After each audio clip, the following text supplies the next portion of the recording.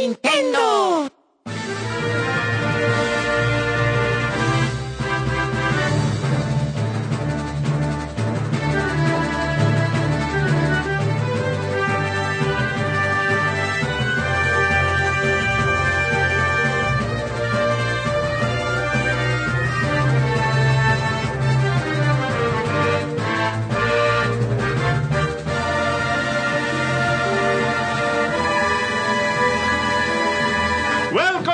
To Nintendo Voice Chat for the week of April 7th, 2016. I am Jose Otero, and this is IGN's Nintendo Show. Joining me once again is Brian Altano. And a man who's about to go on vacation, so we had to record a day early. Per Schneider. Oh, you speak German, huh? Willkommen. Yeah, very nice. Ist gut? Yeah. Oh my God. Das ist eine Gurke. It feels like I'm home. That means I am a pickle. Said that before. There is. I don't know what that means, but There is a child listening. I who took might German for understand 2 German. years. That's all I remember. That's beautiful. Yeah. All right, so we are here to talk about our regular episode. But first, since Per was on his way out the door, about to get on a plane to New York, City. we decided to talk about Star Fox. Since a big embargo lifted here on the site, you can find a preview, a couple videos that I helped put together. And obviously, there are limitations to what we could say. We're not going to spoil everything for you here. But No review yet, right? no review until later this month. Okay. That's right. Good thing to point that out. This game comes out on April 22nd in the States. I think April 21st in Japan. But here we are, right? So Star Fox is in our hands. We've all taken it home to play it. Mm-hmm. Let's go around the room and talk about it. Would you like to kick things off?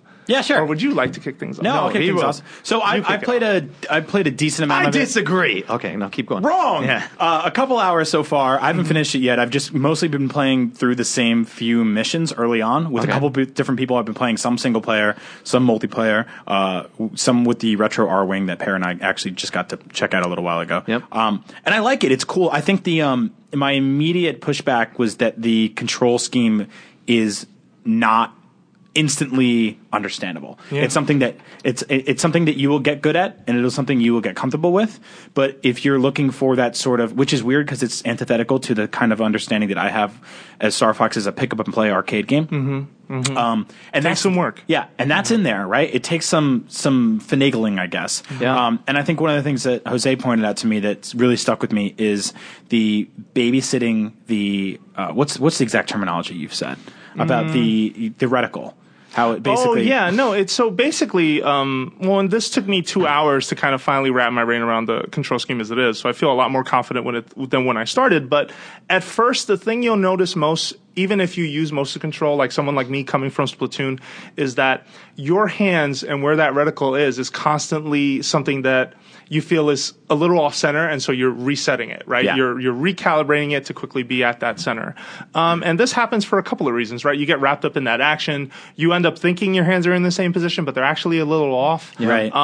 And it registers even like if you tilt diagonally, which I tried, right? I just shifted part of the gamepad up and to the right and maybe a little forward, and you see the reticle shoot up in a specific manner.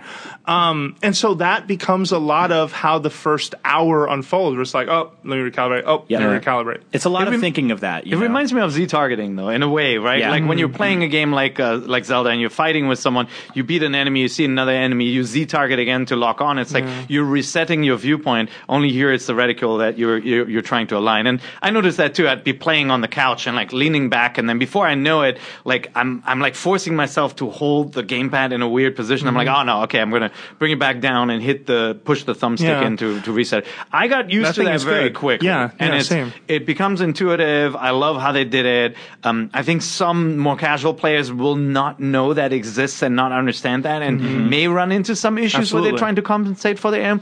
And like that wasn't my issue with the control setup. I'm still, after having played through the game, I still feel a little weird about the 2-screen setup. Yeah. I have to admit, it's like it never clicked to me the way in like Splatoon, like the motion controls clicked, right? Yeah. Like Splatoon, I'm like, I don't want to do motion controls. I kept playing it. I kept switching back and forth. I'm like, yeah. Nintendo's right. It is better with motion controls. In Star Fox, I'm like, if you got rid of the gamepad, it'd still be good.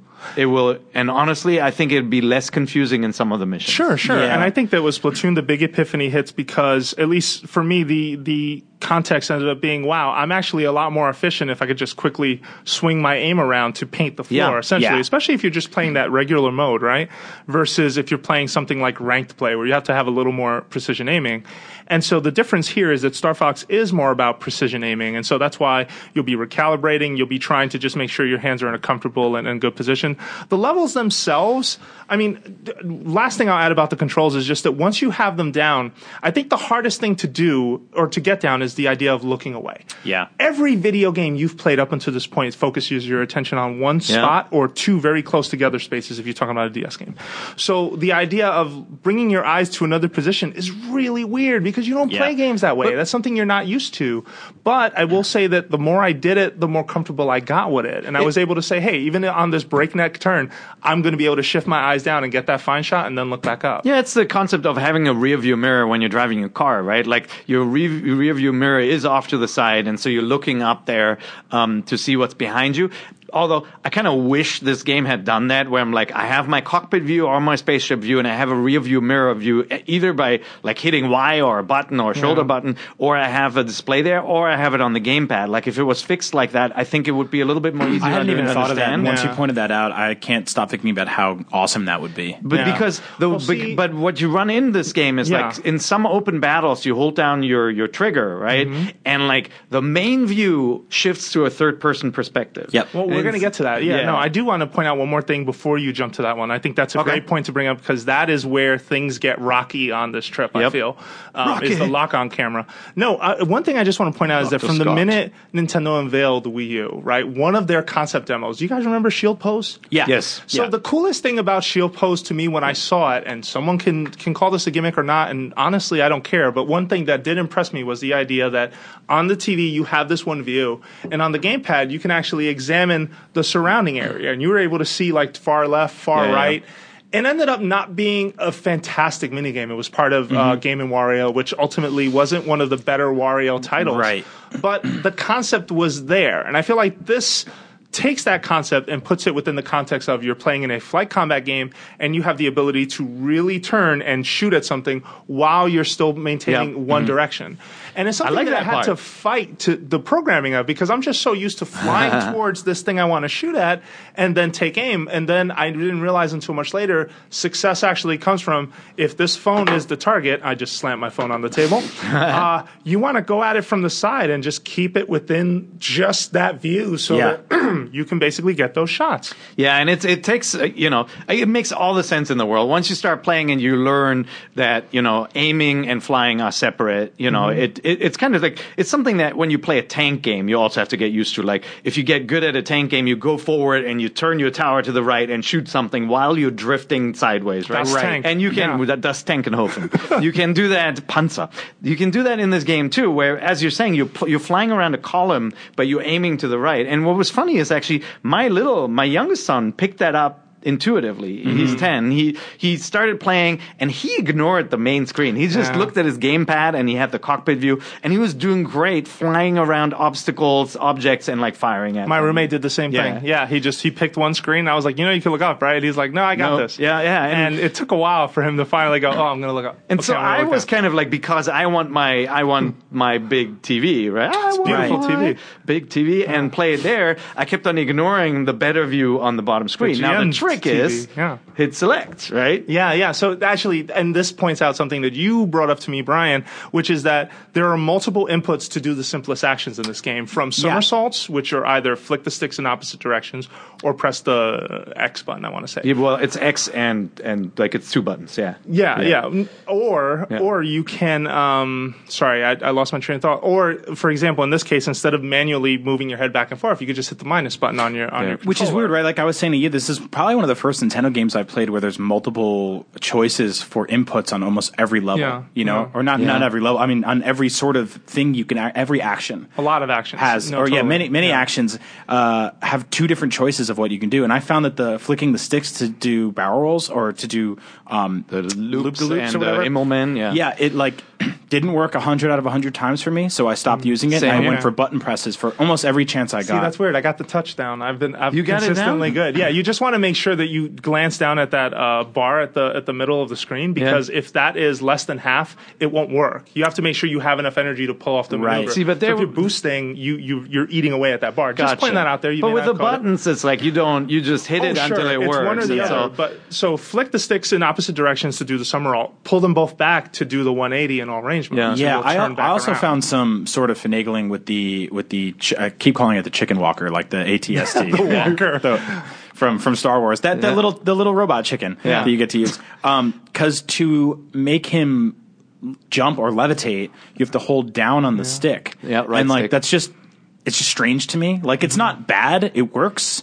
It's just not it's not totally intuitive to the way that we've been playing video games most of our Oh, that's lives. weird. So. See, I felt it was completely intuitive because I was was thinking tank, right? Right. In Star Fox, you pull down to pull up. It's Yeah. the pilot controls, Yeah. and so I didn't even think twice about the Yeah. fact that the chicken can hover by pushing down. I think but- it's weird no. because you also do his dashes by pushing up, Yeah. which you have to be on the ground to do. So sometimes you'll be floating and you'll want to like dash forward, which you can't, and you'll Yeah. push up. So But it takes some getting used to. At least that lines up with R wings and how you dash, though, Yeah. right? You just flick the right stick forward and you're able to boost forward, Which I do like. Yeah, but it's weird because there isn't a consistent language across all the vehicles to a degree. Like take the Walker, and we're getting into the minutia a bit. I do want to talk about target view because that's a really important point. Yeah. But in order, we were talking about how you flick the sticks to do a somersault, or you pull them both back in R-wing mode, and you'll basically turn around. You'll turn your ship around 180 style. Do the and basically Immelmann go the other maneuver, way. yeah. Yeah, but if you're in the Walker, it's not pull back both sticks to turn around. It's actually flick the sticks in opposite directions. So to me, that just strikes me as weird because if you're trying to teach someone a consistent way to pilot everything, I feel like basically the way to do every action, if that vehicle supports it, should be consistent. So I just thought that was an interesting choice on their part. You wouldn't even know, by the way, that the Walker can flip and turn in the other direction that way. In fact, I showed some people that, and they were like, wait, really? I'm like, yeah. And I don't think the game even told me this was in here. I just tried it and it worked. Yeah, I also had the issue of transforming the Walker back into the R-Wing in very tight scenarios where all of a sudden it's like the Austin Powers car type of situation where it's just bashing against all the walls. But I think it's really cool. I think that one of the things that really stuck out with this game was the graphics are kind of like they're torn between being some of the prettier stuff I've seen on Wii U and then still being very geometrically simple. And I think that's partly because they're tethered to the roots of what the game has always looked like. And I think that they have been building on an art style that was decided in 1993. And I think in a lot of ways that's really cool because I truly feel like the low poly look is something that's going to start coming back soon. We did our sort of retro revisionist with 2D art styles and pixel-based stuff for the longest time. And I feel like the low poly stuff's going to start coming back. So this game's kind of all over the place when it comes to that kind of stuff because at some points you're like, well, those enemies are just like a collection of small geometric shapes. Triangles. It's triangles and squares with triangles on the side.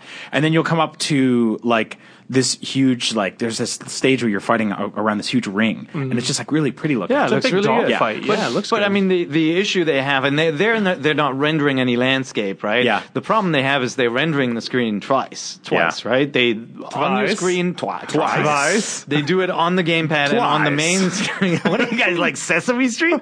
1, 2, twice. And I think it takes a toll on the system. They're not going to be able to make the geometry about as that. complex because they have to do it twice. I did not think about that. The other thing though, that like there are some areas that look really pretty, and like that halo ring looks really, really cool. And then sometimes you'll fly out of something and it looks really garish because of the colors. Yeah. Like they Austere have even. like this Yeah. brown. It's like the poo-poo colored station or something. And you're like, why did you choose that? Yeah. Like you could have had like a better lighting effect to make it like sunset or something. And there's some weird unevenness with that. You're right. When stuff starts veering more towards the kind of sepia tone mechanical side of things, it's less impressive. But when things are bright and colorful, like it's really a joy to fly through those stages. So speaking of flying, then have you played co-op? Because Yes, that's where target we just view. did. We need to hit this target view nail like right now. Target view for folks listening is basically a Z targeting concept in this game where you lock onto an enemy. Yeah. Now in some dogfights, this is an enemy like Pigma or an enemy from Star Wolf, essentially. Yeah. Or in the case of bosses, some stages you have the option to lock onto the boss to see its position, and in a lot of ways it works a lot like it would in Zelda, or like it does in Monster Hunter, where you just quickly glance where something large is to just get an idea of, okay, I should not be at this position. But the first boss fight, which is against Androza, this big flying fortress. Target sounds like his view, wife. It does. Hello. I don't even know where that voice came from. The fortress goes into target view, and it's not a choice. Yeah. And this is where things start to get hairy. Yep. Because if you're the pilot, then if you're playing in single player, the only screen you are interested in is the one you're holding in your hands that lets you see forward, and not the one on the TV that shows you the incoming fire and enemies. I felt like a lot of that was sort of them being like, this is the tutorial. It's not always going to be like this, but sometimes it might. And then it doesn't really get into too much of that later on. But you're right. But it's weird how they throw you in that in the first stage, which is strange to me because this game is largely a sort of reimagining of Star Fox 64. It is, which worked 100%. fundamentally from start to finish without any of this stuff. And I'm not going to call it gimmicky because that's sort of reductive.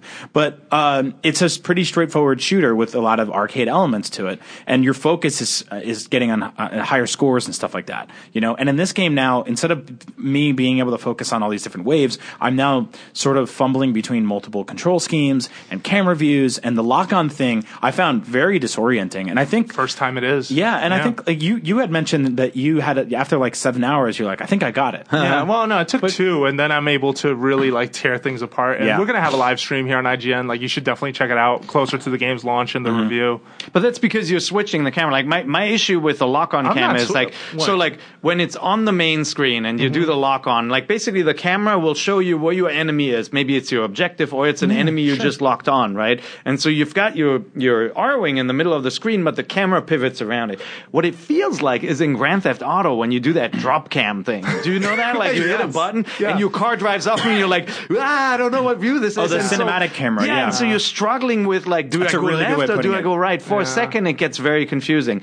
I think it would have been cool if the gamepad had shown that camera instead of the main screen, because then you could have said the gamepad is your R2-D2 on top of the ship. He can look in any direction, right? And he'll show you where to go. Sure. And so then it would have been a grounded view, like, oh, I need to know where Star Wolf is. Let me look at the gamepad, right? Like, but so instead, you do have the choice to invert them.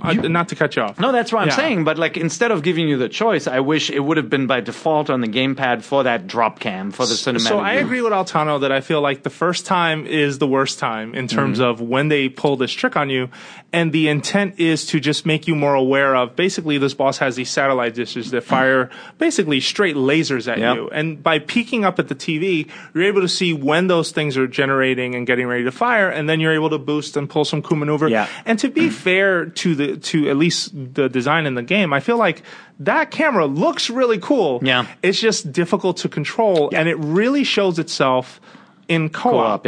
So in co-op, when your pilot has made it through this whole stage just fine with, the camera behind him, and the gunner, the person playing on the gamepad is a gunner who is basically swinging back and forth to shoot at enemies, you get to this boss fight and you have to fly under those circumstances without the gamepad to help you, essentially. Right. Now, the one funny thing that happens is, obviously, if I'm trying to pick up a gold ring, I'm leaning over to my friend and going, so how much further to the left? Yeah, because you can't judge distance. Because I can't judge it. So I'm like, a little more? Are you sure? A little more? So, then I end up pulling up because I don't trust him. I'm like, you're trying to make me crash. Let me ask you guys a question then. I mean, like, you look at something like Mario Maker, which absolutely needed the gamepad. That is a game that was made better by the gamepad. I'm not necessarily convinced that the gamepad is something that makes Star Fox Zero a better experience than having just a straightforward, here's a controller, here's an arcade shooter. The only thing that where it works is with the 2-player co-op mode. Like being able to not have your aiming tethered to the direction that the ship is flying in those levels, I think is really successful. So that's where the gamepad works really, really well. But I agree with you. Like, I would have preferred the rear view R2D2 cam, whatever, like on the bottom screen as kind of like an optional cool view, even if it was like a wireframe mode or something that points like a star map that points you towards your objective. So that's what I'm saying. I think I would have an liked that optional better. thing would have been cool. See, so my experience has been I actually like how it plays with it. I feel like because of it, I'm able to prioritize and plan when I'm going through these stages. I mean, the best Star Fox stages are like roller coasters. There's this amazing one later in the campaign. Cover your ears now if you don't want to hear the name of it or what happens in it. I'm giving you a second to do that. So there is a stage called Sector Gamma, I believe, later in the campaign. Spoilers over. The phase 1 is called Blasting Through, and you are going at hyper speed through a stage, and it is awesome. Like everything about it, everything's flying at you really quickly. You have to make very quick decisions and just shoot at enemies fast. And it feels like the culmination of having many levels under your belt where you were able to get your bearings about this control scheme. It's a great part of that campaign to me, and I feel like it's awesome. By the way, we're allowed to talk about the stage in case you're like, wow, why are you doing that? No, we actually have permission. But I just feel like the idea, put spoilers over, I feel like the idea of multitasking is just such a demanding setup. Right. And you really have to either stick with it and get it down and get really good at it. Like I feel like I will say that. Or you're just going to get turned off by it at the end of the day. And I feel like, to me, that is the most divisive part of this entire experience, is watching different people approach it and say, either I'm going to stick with this to see how far I can go with it or not. Yeah, but by the way, the levels where it works really well are the space kind of free roaming, like space battle, dogfighting stages, right? Like where you have to shoot down a number of enemies or you're battling someone and like somebody will get behind you. And in the old game, you kind of got an indicator that somebody is shooting you at you by the camera pulling back a little bit and showing you someone. Right. In this one, it's a little bit more up to you to notice and like do the other view to zoom out and go, oh, the guy's behind me, and you can actually align your ship and then do a loop to get a lot of behind beeping coming out of the gamepad. I saw some people complaining, but the sound primarily from your cockpit, so that includes voices from other characters. Oh yeah, that's all right. the VO in the game. Yeah, all the VO, and specifically, like there are alarms and beeps that go off if someone's behind you. And where the camera is placed, especially in all range mode, you're able to see enemies get in there in a way that you pretty much weren't in older Star Fox games. But not in when you're doing a dogfight, you're not sure where the enemy is, and so it becomes really important to do the zoomed out view, the 3D, the third person camera. Like I wanted to always get my enemy behind me. Make sure they're right behind me. Then I did a loop behind them and then targeted them. Boom, and lock it's on. such a satisfying feeling. Yeah, right? When it you feels pull off really the loop good. and you get behind them and you fire. And then there are other stages where you're able to do that.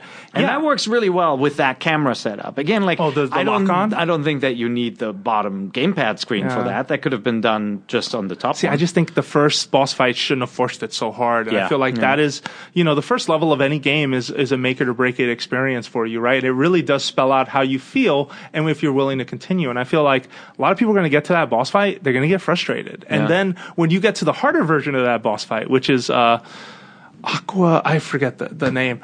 Man, that thing does not play around. But I can proudly say at this table, I beat it in under 1 minute and 50 seconds because I finally got it down. Where I'm like, okay, this is exactly what I need to do. This is how I should pinpoint my runs, and I took that thing. And I think that's most people's experience with the controls will be that I don't think there'll be a huge number of people who say this makes this game, it makes it so much better. I think there will also conversely be a very small number of people who say I can't play this game because the control setup is too confusing. I think people will dig the game based on the strength of the missions and like just the fun of dogfighting. And the replayability of it all. Like, do you at least find yourself playing levels over and over? Because I do. I'll finish a stage and be like, I could do that better. Yeah. And that's been my attitude a lot with this thing. And I feel like that's the reason why I've kind of been standing up for it a little more around here. Because I feel like some folks... You see medals too, like you want to go back and get them. Like you fly by something, you're like, there was a medal in there. Yeah, and that's how you open up the branching paths and diagonals and stuff like that. In Fortuna, there are these eggs placed on the sides, and they almost look like Yoshi eggs. And I'm just like, okay, I want to figure out how to get Don't tell this. us. No, I'm not going to tell you, but I'll tell you, I shot every single one I thought I saw, and I was disappointed. Because I wasn't sure if that was the criteria or not, or maybe if I missed one one. But regardless, I will say I just had a lot of fun going back to it. And, if you're on the fence about it, definitely wait for the review, wait to see more. But the stages are better than you think. And then, I'd say R-Wing still feels the best to me. I do like the Landmaster. That's a tank with a nice hover ability and all that. Yep. And then the Chicken Walker I thought was really twitchy. Like I accidentally strafed a bunch in the heat of battle, which it seems very touchy. The one vehicle that gets kind of short-shrifted is the copter, right? Oh, the gyro wing. The gyro wing. It actually, it controls well. It feels good, but it's kind of a slower moving drone. Yeah. It has cool ability, obviously. And it's a slow moving level. I like it because it puts the brakes on the campaign because you're like, okay, roller coaster. Yeah. Okay, slow things down. This is more like slow teacups. And it's not. It wasn't as bad. Like you remember the bad submarine level, obviously from Star Wars 6. It's not that. It's not like a bad level like that. It just slows things down. It's like there's no time limit. Well, the design on a lot of it's around. weak to me. Like one of my biggest eyesores, and maybe it's just because it's an early level in the campaign, but you'll see those huge robots that throw the beams at you. Yeah. You'll see them patrolling between two bombs, and it's like, oh yeah, that makes sense. It's just it's one of those this is a video game moment where you're you guys don't lean on these kind of things. This to me says you just didn't figure this out, or maybe you thought it was helpful, but I think that's weak. What do you mean? They're guarding the bombs. Clearly, they're so close, in fact, that they ride right up to it. And then they turn around quietly. They're not the type of bombs you can pick up. They're the kind of bombs that blow up. Well, you can pick them up, but you'll get spotted. I mean they're not your bomb restock for the ship. Oh, got it. Not the little B icons. Yeah, and the gyro wing, just to close this out too, is obviously a slower moving craft, but you're able to pick up bombs using the direct eye. The little robot part is charming. It's cute for its own thing. I love that. Deactivated. And again, it's Little Rob, right? And you get that first person view on the gamepad. I really liked that. That felt cool because the gamepad then becomes the extension of the of the robot, whereas you can still keep an eye on your ship, whether it's being attacked on the top. That to me was successful use of the gamepad. That's changed too. I remember when we last played this, I think at E3, you were able to drag as the direct eye. You were able to drag the gyrocopter to the left. If you couldn't reach this bottle, you just keep pulling it until you. It was like a claw machine. You can still drag it. You can as a robot. You can still drag it to the side. It runs back up there. No, you can drag it. Yeah. Okay, cool. All right, well, we definitely got more for the show, but you've got to go. So thank you so much. Thanks. You're going to see Hamilton. I'm jealous. I'm going to go to New York. It's going to be fun. I'm going to eat and drink a lot. And I haven't figured out a way how I can bring Star Fox and Star Fox Guard and my Wii U with me. Just bring it on the plane. They got plugs and stuff, or are the kids going to go crazy? Go to John's Pizza in the village. Nice. Do it. It's good. Yeah. We got it all mapped out. We'll go into everything. Okay, we'll go there. Yeah. We're going to Momofuku too, and that's not an insult. When you're done with that, go to John's Pizza. It's my favorite pizza in New York City.